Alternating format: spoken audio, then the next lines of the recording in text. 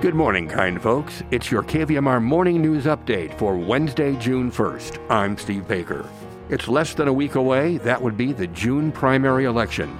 More on that in a moment, but first, it's regional weather. Nevada City, Grass Valley, today, sunny and a high of 83. Tonight, low 59. Tomorrow, 83 again and mostly sunny. Chance of showers on Saturday. Sacramento today, sunny and a high of 94. Tonight, low 57. Tomorrow, 91 and mostly sunny. And Truckee, Tahoe today, sunny, high near 74. Tonight, low 39. Thursday, 72 and partly sunny.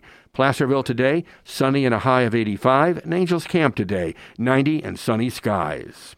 Nevada County Public Health reports 133 new confirmed COVID-19 cases over the holiday weekend and Tuesday. That's a 4-day count. Out of 16,668 cases since the start of the pandemic, 154 are active. 3 people are hospitalized, 1 in intensive care, according to Ubinet. It's just 6 days to the California primary election. Vote centers are currently open 8 a.m. to 5 p.m. at the Eric Rood Center in the Providence Mine Conference Room in Nevada City and at Truckee Town Hall on Truckee Airport Road. There are also ballot drop locations that are open now during various stores' business hours. In Grass Valley at the Briar Patch Food Co-op, in Chicago Park at the Chicago Park Store, back in Grass Valley at the Gold Miners Inn on Bank Street, Grocery Outlet on Sutton Way, Hills Flat Lumber Company on Railroad Avenue, SPD Market on McKnight Way, Save Mart on Nevada City Highway. In Nevada City, it's the Eric Rood Administrative Center parking lot. That's open 24 hours, by the way.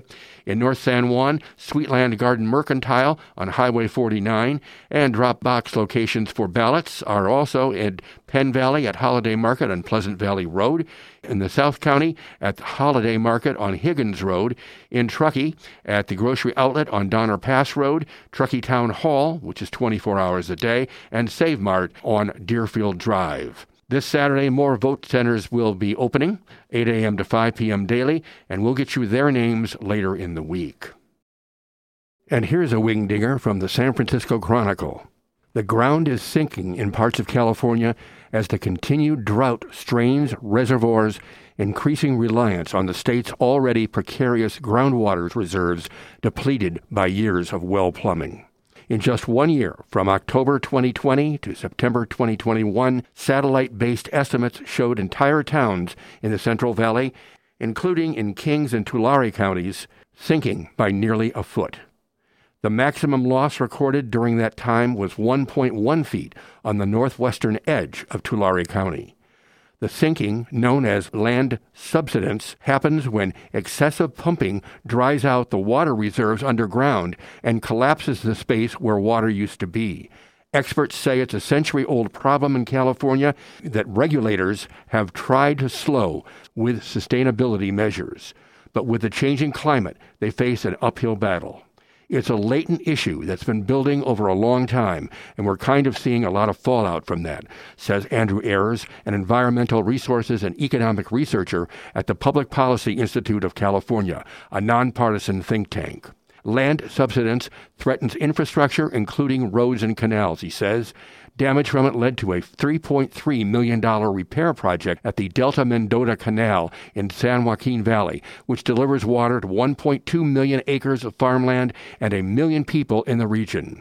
The repair project, the funding for which was announced in April, is part of a larger effort by the State Water Department to address deficiencies in California's water conveyance system.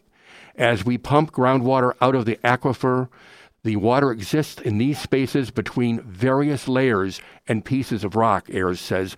If you pump out enough water, those places will get compressed, and this leads to a loss in long-term storage. Even if an aquifer is recharged with rain or by other means, it won't be able to hold as much water as it used to, Ayers adds. As aquifer levels drop, the process of pulling water from them becomes more difficult and costly. It might be impossible to access any remaining groundwater supplies, Ayers predicted. The fugitive suspect in the downtown Sacramento gang shooting nearly 2 months ago that killed 6 and wounded 12 has been arrested in Las Vegas, the Sacramento Bee is reporting.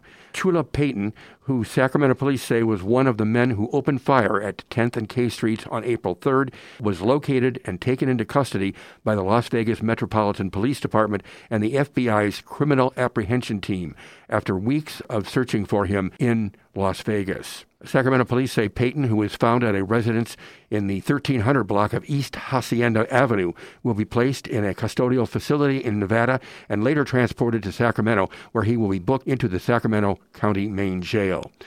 And in the rest of the news, declawing cats. California lawmakers have advanced a bill that would ban the declawing of cats, a procedure opposed by animal rights activists.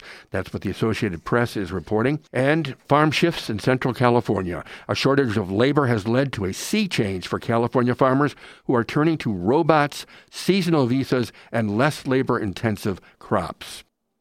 Yosemite Trailers. After forcing homeowners to leave, the park will treat mobile homes outside it as abandoned. That according to the Fresno Bee. And 10 apartment buildings ranging in height from 5 to 14 stories are about to change the character of downtown Berkeley, the San Francisco Chronicle reports.